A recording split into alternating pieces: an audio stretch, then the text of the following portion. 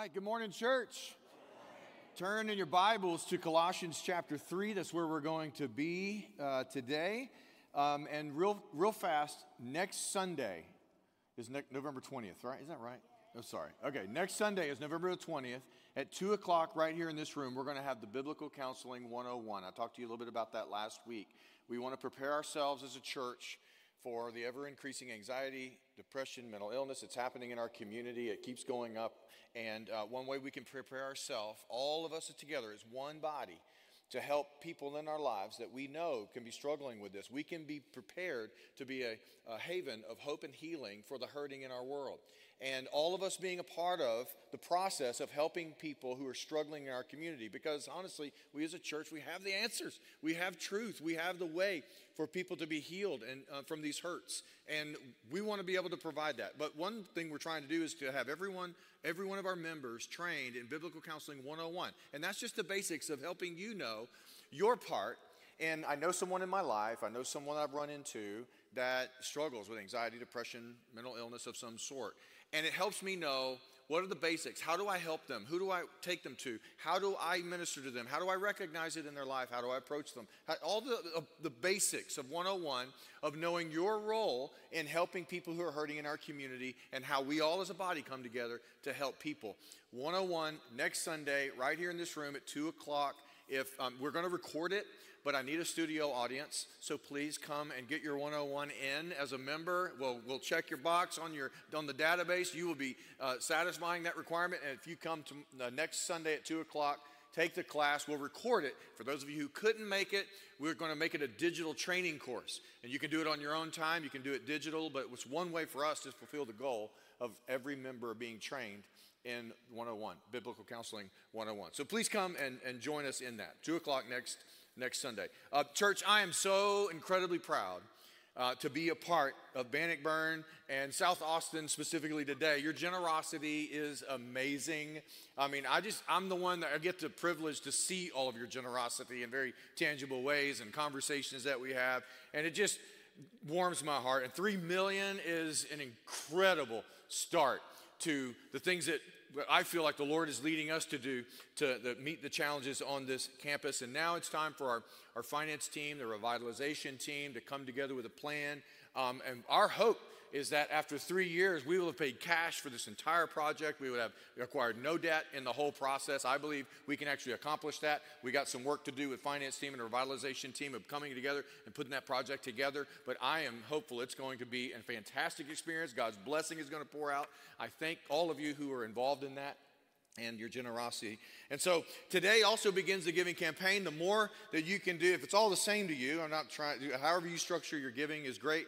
But if all the same to you, the earlier you give it, the better. Because we've got about $250,000 in expenses that we have to pay to prepare ourselves just for groundbreaking. So anything that you can give, many of you have already started to give, and we are grateful for that. But if we just wanted you to know that the earlier you give, the better, to help us not have to pull from a loan or something like that. We can pay cash as long as we can. That would be great. We will do that. So if you could help us with that, we would really be grateful for that, okay? But I'm just thankful to God to be a part of this with you. I just can't wait to see what he does through us. Amen? All right. Colossians 3, our final week in our series on work and rest. I'm going to read Colossians chapter 3. I'm going to read verse 22, and I'm going to read down to chapter 4, verse 1. Okay? 3:22 to 4:1. Paul, writing the church in Colossae, says this: Bondservants, obey in everything those who are your earthly masters, not by way of eye service as people pleasers, but with sincerity of heart, fearing the Lord. Whatever you do, work heartily as for the Lord and not for men, knowing that from the Lord you will receive the inheritance as your reward. You are serving the Lord Christ. For the wrongdoer will be paid back for the wrong he has done, and there is no partiality. Masters, treat your bondservants justly and fairly, knowing that you also have a master in heaven. This is God's word. Will you pray with me?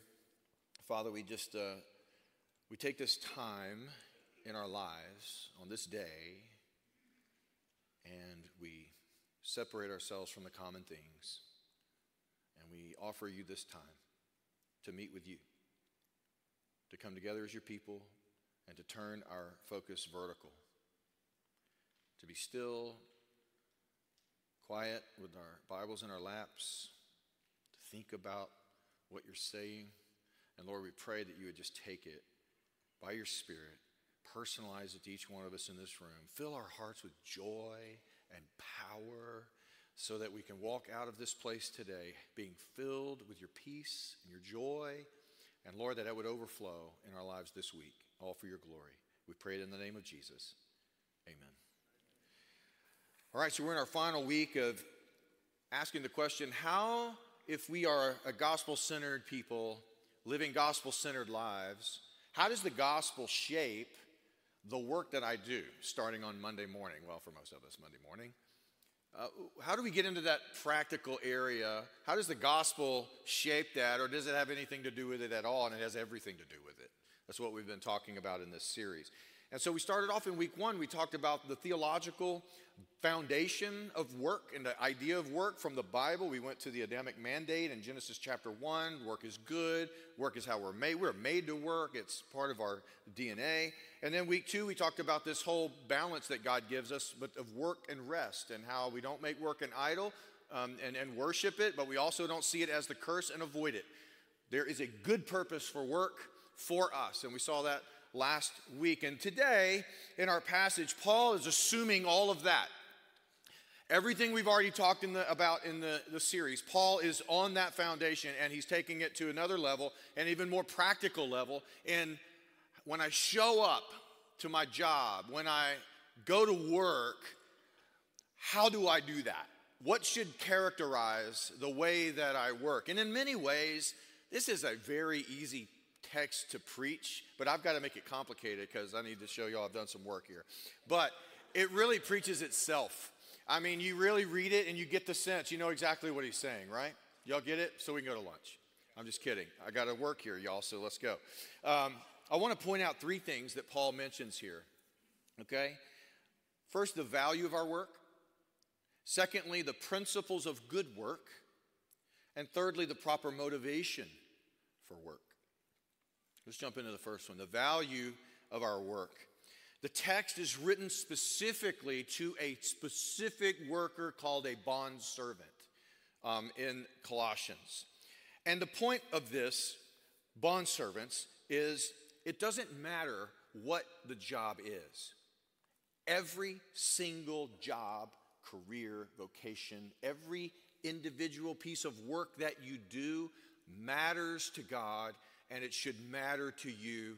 It is incredibly valuable. Whatever to you is the least significant job on the planet is very important to God. Whatever you think is the most insignificant is incredibly significant to God. And it should be important to you.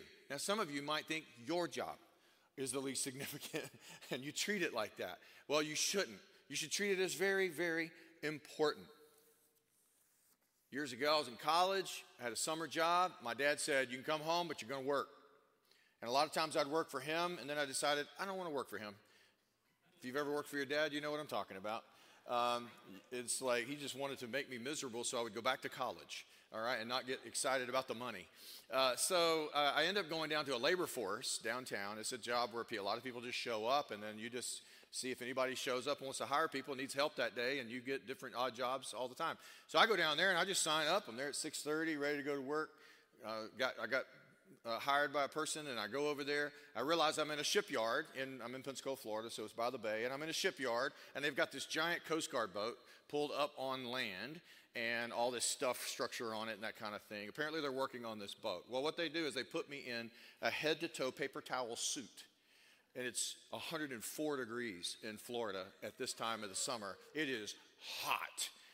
The ship has no power to it. And you're inside the ship. So they got some fans blowing, but that's about it. There's no AC, nothing like that.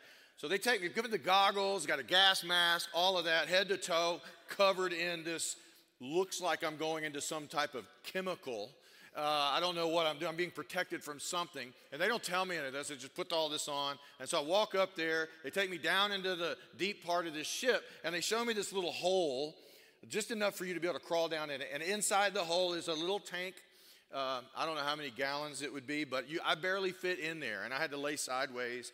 They wanted me to get in there, and there was all this rust on the inside of this particular tank. Well, I get in there, and they gave me this nail gun, and it's a gun. It has some nails sticking out of it that vibrated really fast. And so I had to get in there and chisel all that rust off the inside of that tank.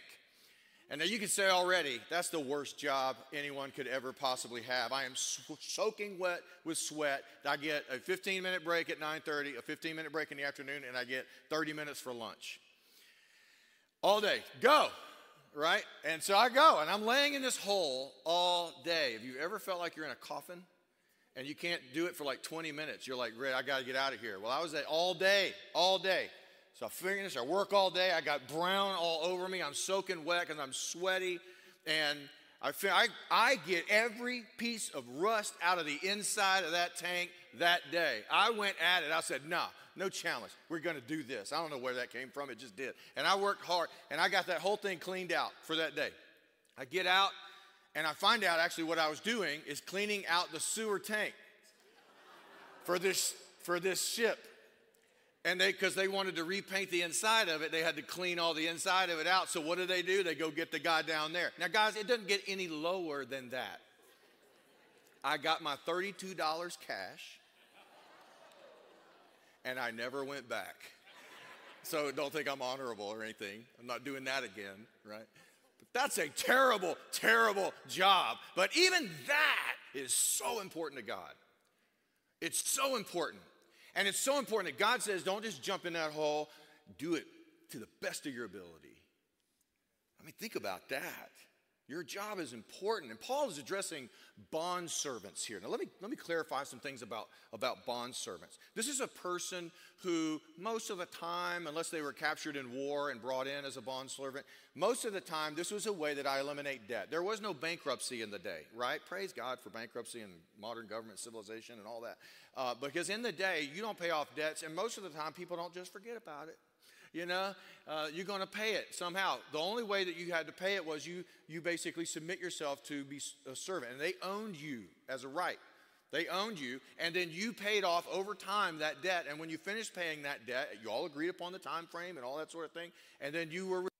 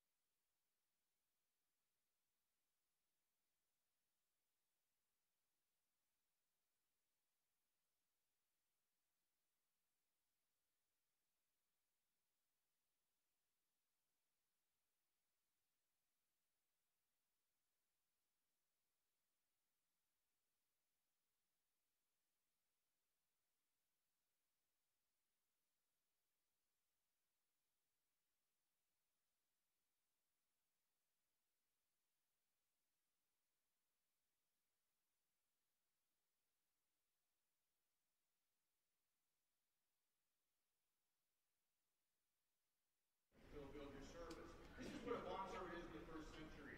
And it's nothing like the Atlantic slave trade of the 16th, 17th, 18th, 19th century. I mean, this is nothing like that. That involved, let me be clear here, that involved kidnapping. They either kidnapped themselves, people would kidnap themselves, or the Atlantic slave trade would actually go and do raids and kidnap people. That is absolutely forbidden. It's evil in the scriptures. Then they would oppress them, be cruel to them, incredibly cruel to them, and even cause great suffering. Condemned in the scripture. Atlantic slave trade was evil, and it is a terrible thing that some so-called Christians argue to defend that right.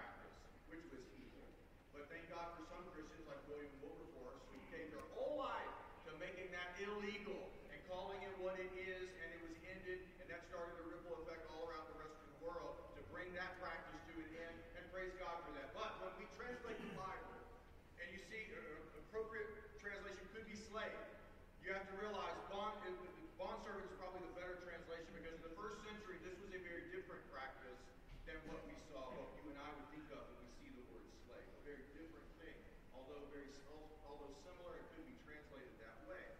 But here what you have, the point is, the bondservants are the lowest of the low. And these are people who would feel like they're in miserable situations. They want their freedom. They're just waiting to get this over with so that they can go on. These are the people that might be motivated at least to work the best. And Paul says to them, your work matters. And so to God, every job is an opportunity for His glory to be put on display, even in a sewer tank. You can put on the display of God. Am I back on? Okay. I can stop yelling now. I kind of like yelling, though. That felt good. I'm even breaking a sweat. Secondly, the principles of good work. Paul mentions some here, of good work ethic for a Christian. The first one, loyalty. He says, obey in everything your earthly masters. A bondservant might be motivated to do as little as possible just to satisfy the demand. Whatever you make me do, I'll do it. They even may want to rebel against the agreement and just go get their own freedom in the middle of it and bail on the whole bit. And that was not something that, if you were a Christian and you were in the bondservant type deal, get your freedom if you could. Other than that, do not rebel against it. Serve that master well. And so this was the teaching of the New Testament. And so be loyal in your work to your overseers. Be loyal to your boss. Be loyal to your company. And so loyalty is esteemed here. Obey them in everything. And then honesty. Now he says not a people pleaser. He says not eye service. And you guys know what that means. That means in front of the boss, you do a good job and you're pretending, right? And then when he's not looking, you cut corners, you do shoddy work. You're lazy, you don't give your best effort, you just get it done or whatever, or maybe you don't even get it done. But you're just doing it for the visual of looking like something that you're actually not. And Paul says no. Consistency from the heart all the way out. Everything you do it with all your heart. So do it in an honest way. Do it fully. And he says heartily. And that just means just work with your whole heart. Put your whole self into your work. Do it as excellent as you possibly can.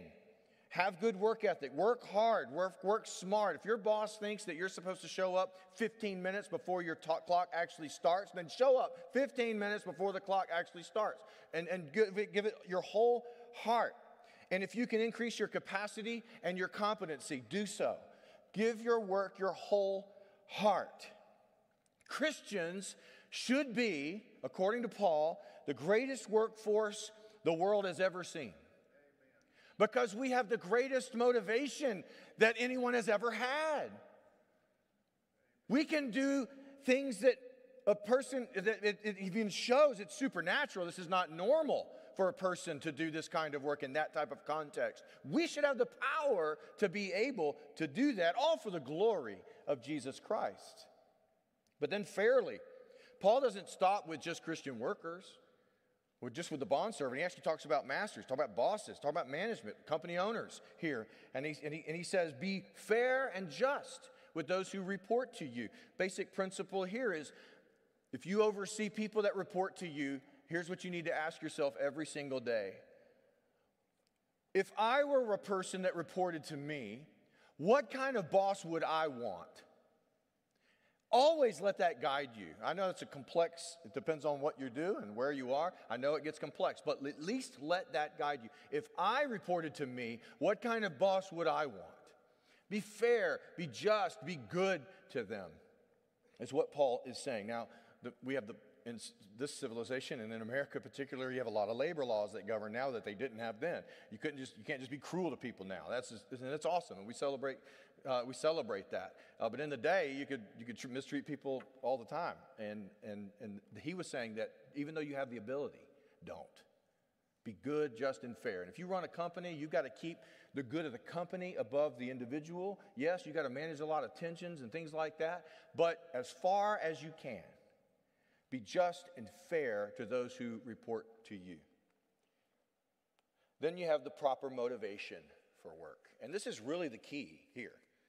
Because the fact is that for a person to work with all their heart, honestly, fairly, complete loyalty, over the long haul, if you don't have the proper motivation, you can't do this.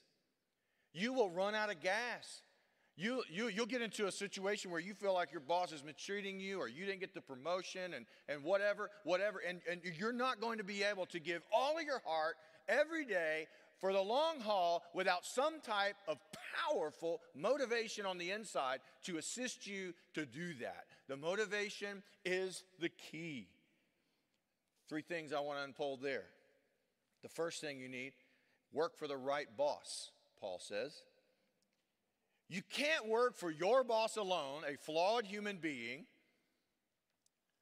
and keep this kind of motivation, that I'm going to please this boss and this guy, and my seeking to please him is going to last, and it's going to motivate me to do excellent work. Wrong. That's going to run out of gas unless you have something higher motivating you. Paul says we should work with excellence even if our bosses are terrible. Do you remember what Jesus said? If he forces you to go 1 mile, what do? You go 2. What does that do? That makes him go, oh, wait a minute, that's not normal. Why aren't you normal? Guess what? There's your opportunity. I'm motivated by something higher than your demand. I'm motivated by something higher than just pleasing you. I'm motivated by something great. Great. And it shapes how I chisel the rust out of this sewer tank.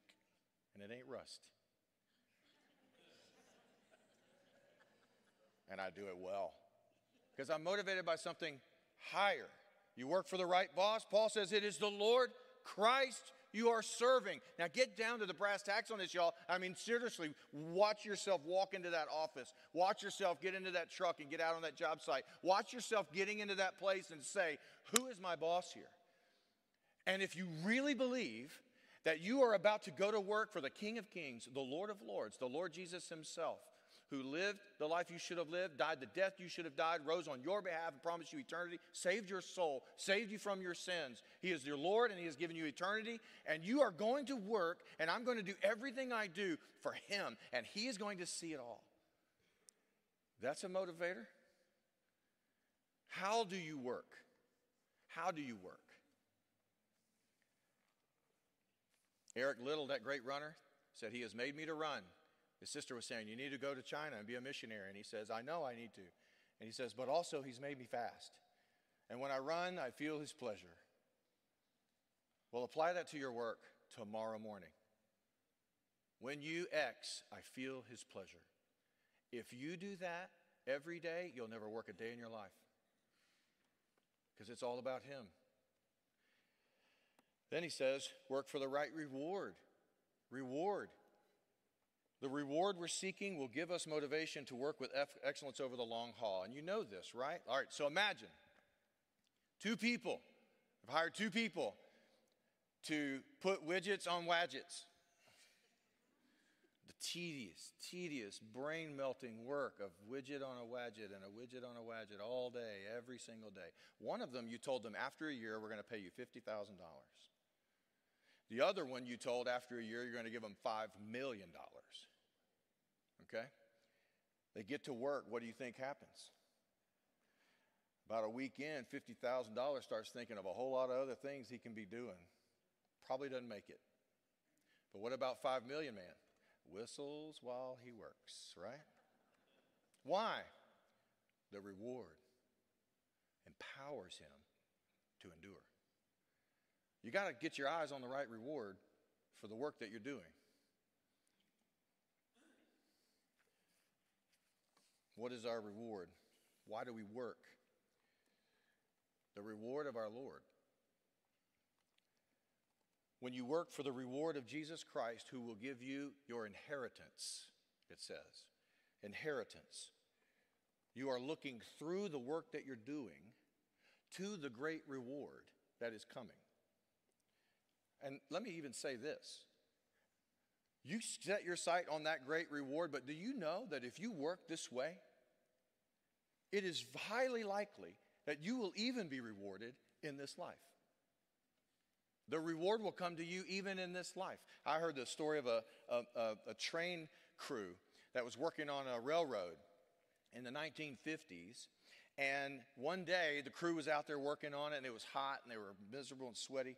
And a train car came up, and it was the president of the company who had come out onto the railroad to kind of see how the work was going.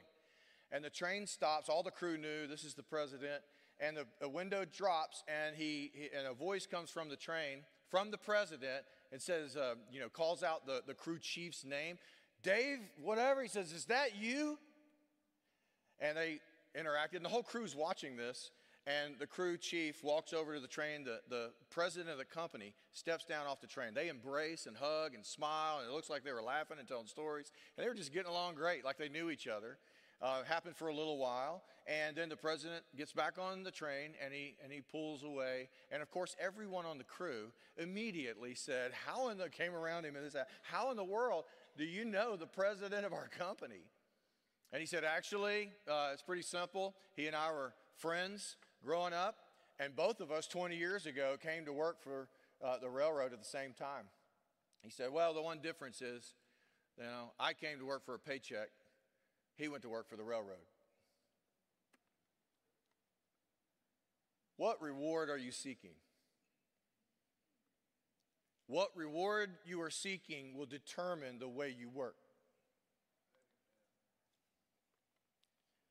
I know it's not a foolproof statement, but I'm telling you, if your reward is great and the motivation to work hard and work with excellence and do good at everything you do will be great as well. And I can even tell you it probably will pay off in this life too. Because you know what? If you're a boss out there, think about it. What kind of worker do you want? What kind of worker do you want? You own a company out there. What kind of workers are you looking for? You want workers that are just in it for a paycheck, or you really want workers who are really in it for the company? They really want to make the company successful. They want you to be successful. They want to do good work for you. Which person are you going to hire? Which one are you going to keep? Which one are you going to promote? Lastly, work with the right perspective. Work with the right perspective. See, if you see through the job you do to the great thing, it'll motivate you to do great work. I heard a story of a man who lived in London many years ago, and one day he was walking down the street, and he passed a construction project, There was a lot of stone out there, and men were working on the stone, and he could see some things had been cleared out. But he was wondering, what were they building? What were they working on? That kind of thing, curiosity. So he just worked over to one of the crews was working on the stone, and he worked over there, and one of those guys was sweaty, and he looked irritable, and he basically just asked him, so what are you guys doing? And the guy looked up and said, I'm hewing stone. What does it look like I'm doing? Right? Kind of irritated. So he was like, oh, all right. But then he went over to the second person, and they looked up, and he said, what are you working on? And he said to him with a little smile on his face, he says, I'm working on 100 pounds a week. That's what I'm doing. So then he goes, nice, but I still don't know what this project is. So he walks to the third person, and he asks him, what are you doing? And he looks up, and he said, with a joy on his face, said, sir, I am building a cathedral. You see, what do you think you're doing when you're working? Can you look through, like this man, the instant work you're doing, to see the great thing? And here's the great thing. The great thing is the kingdom of God. And you say, through my work? Through a sewer tank? Yes. That's how important it is to God. Did you know when you are at work, you are contributing to his vision on the earth, the flourishing of humanity on the earth. And as the humanity fills the earth and covers it. They radiate the glory of God on the earth. God has a plan and a vision for a certain thing to be done on the earth, and it's called his kingdom. It's called his glory among humanity, and you're contributing to that. And you've been saved by Christ. You've been renewed in the spirit of your mind, and you've been empowered to serve him. And when you work with the right motives, with the right perspectives, and thinking about it the right way, and honoring Christ with everything that you do, guess what? You are representing him. You are a witness of Christ, first, probably, and foremost in our culture, by the quality of the work that you do. You represent Christ. One of the greatest ways you witness of Christ and bring him honor and glory is how you approach the work that you do. Let it be said of us, church, those Christians, man, they do good work. That's a reputation we should have. And let it not be said to our honor, but for him who hung on the cross to give us life. Let us work in whatever we do for the kingdom of God. Let us work for the King of Kings with hearts full of joy, honesty, excellence, working for the good of others, the good of our boss, the good of our company. And as we see our company thrive, it creates more jobs for others to come along. Creating value for humanity. Let our work be a faithful witness to the goodness and grace of our Lord. Amen? Let's pray. Father, we thank you for your word. And Lord, as we just sit here in this moment, it's a very practical text to us who have received your grace. Seek first the kingdom of God and his righteousness, and all these things will be added unto you. Seek first the kingdom of God and his righteousness. Lord, help us to seek your kingdom, to be a worker of your kingdom in whatever we do. Give us that great vision that we are working toward. Lord, would you be our master in every bit of it? Lord, will you show us our reward? Fill our hearts with that day that we receive it. And Lord, make us faithful. And Lord, in our lives and through our work, may others see you. And may you get the glory. We pray it in Jesus' name. Amen. Amen. Would you stand with me all across the room? Let's just do some business with the Lord as the Spirit's leading your heart. Let's just do business. We'll sing this song, spend some time in prayer. Ask him, where would he have you to go? What would he have you to do? It's a great question to ask.